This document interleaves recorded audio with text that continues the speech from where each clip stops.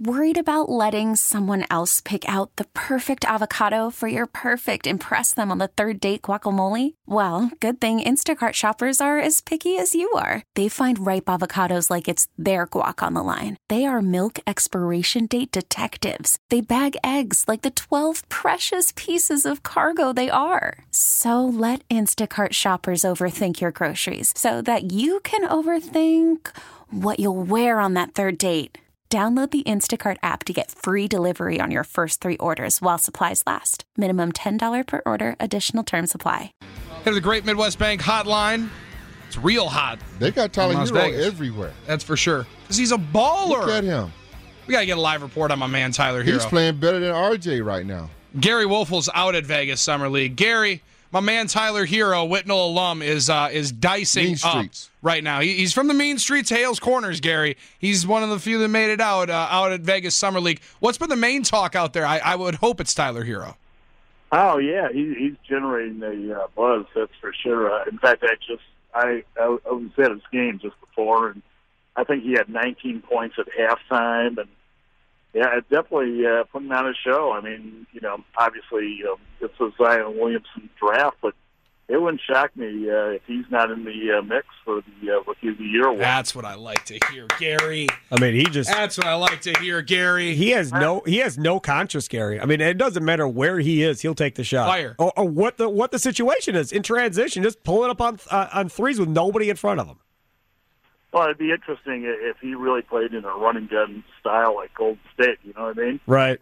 Where you get the green light all the time. In Miami with Spoelstra, it's a little more structured, and he's not going to be given that freedom. But he might in Oklahoma City if he gets traded for Russell Westbrook, though. That could happen. I mean, that's getting more momentum. That Westbrook's going to go to Miami. That Pat Riley wants, to pair Jimmy Butler with another star. So we'll see what happens. Gary, what does that do for Miami? Like, where does that put them if it's Russell Westbrook and Jimmy Butler and a collection of guys that are there after the deals? I would think it puts them in the mix. I mean, you got 2 legitimate stars, and probably put you at least in the top 3, top 4 minimum. So they got some good players surrounding him, and of course it would hinge on what they'd have to give back to Oklahoma City. But man, I'll tell you, when you got 2 players like that, that's a pretty good start. Gary, what does Wes Matthews bring to the table for the Milwaukee Bucks this year? I'm sorry, Wes Matthews what? What does he bring to the table for the Bucks this year? You know what? He brings a grittiness. He's kind of like Jimmy Butler in some respects. He plays hard every night. He's very professional. I thought he was really good for the Pacers at times last season. Age is catching up with him. He's never been a great shooter, throughout his whole career, going back to college, but he's a decent three-point shooter, maybe even a good three-point shooter, but his overall field goal percentage is usually right around 40%, which is, average or below.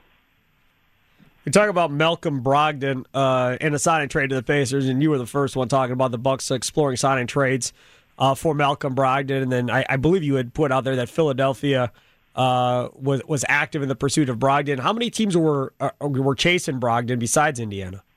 Well, there were a bunch of teams, Steve. I know that for a fact, and I had contact with some people in the Philadelphia organization, and they told me at the middle of the season that they were definitely watching Brogdon. And they knew that J.J. Redick was probably going to move on, and they needed somebody, in the backcourt. And, Malcolm is just so steady, and that's what appealed to so many teams. And, so it wasn't surprising, that he moved on.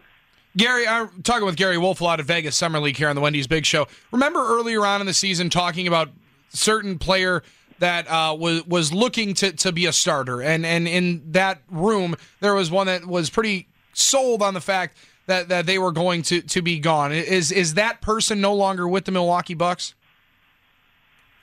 Yeah, I'm trying to refresh my memory here. That I said this? Yeah, I remember it on this show. Just discuss that there was one Buck that was looking more forward to having a starting role and one of the impending free agents that was pretty set on making sure that they were going to go to the highest bidder in that sense. Yeah, I really thought that would be the case with Malcolm. I was told, and I actually tweeted this out, I think, just prior to free agency. I heard this from other people in the league that Malcolm kind of let it be known to the Bucks that he did not want to come back and play for him. And the person I talked to did not go into specifics, but it was pretty apparent that he was looking to get out. But we have no idea what the issues were, right? I mean, if you listen to that press conference that Brogdon had yesterday, I mean, Bart Winkler was talking about it this morning on the morning show. Clearly something was up that obviously nobody knew about. Yeah, and I talked to some people even out here in Las Vegas the last couple of days. I mean, again, this is all conjecture, nothing concrete. But they said Malcolm wasn't happy about the Bledsoe situation where they brought in Bledsoe and made him the guy, and how they, didn't make him more of a vocal point of the offense. And again, this is just NBA talking. How much substance there is to it, who knows? But well, if Brogdon feels like he's a true point guard and didn't like being moved off the ball, that would make sense. Because essentially they did give up on him as the point guard when they got Bledsoe. Oh, absolutely. There's no question about it. Now the question is, do the Bucks go forward with Bledsoe as their point guard? And, I wrote a story prior to the trading deadline back in February that they were looking to trade Bledsoe at that point. And they actually contacted, I got this from multiple sources, but they contacted the Dallas Mavericks about Dennis Smith, and the Mavericks turned it down. Well, they later then traded Dennis Smith to New York in the Porzingis deal. And it was really shocking that 2 months later they would turn around and give Bledsoe a guaranteed 4-year, $70 million contract. And it just didn't make sense. Well, a guy told me the other day the reason they did that, in his opinion, was that Bledsoe is now easier to trade. Prior to that, he was a free agent, and the teams weren't sure he would hang around. Well, if the Bucks want to trade him now, the team that gets him knows that he's under contract, for the next 4 seasons. Gary, what would be the next move that you could see for the Milwaukee Bucks making right now if they are able to make one here before we see camp commence in September? Yeah, I mean, this is earth-breaking news, but they definitely want Kyle Korver. I mean, they want him in a bad way. And Korver, of course, played the Blue Bulls down in Atlanta just well. And I've heard from several people out there that the Bucks definitely wanted to sign him. They wanted to get him before in the past. They've always liked Korver.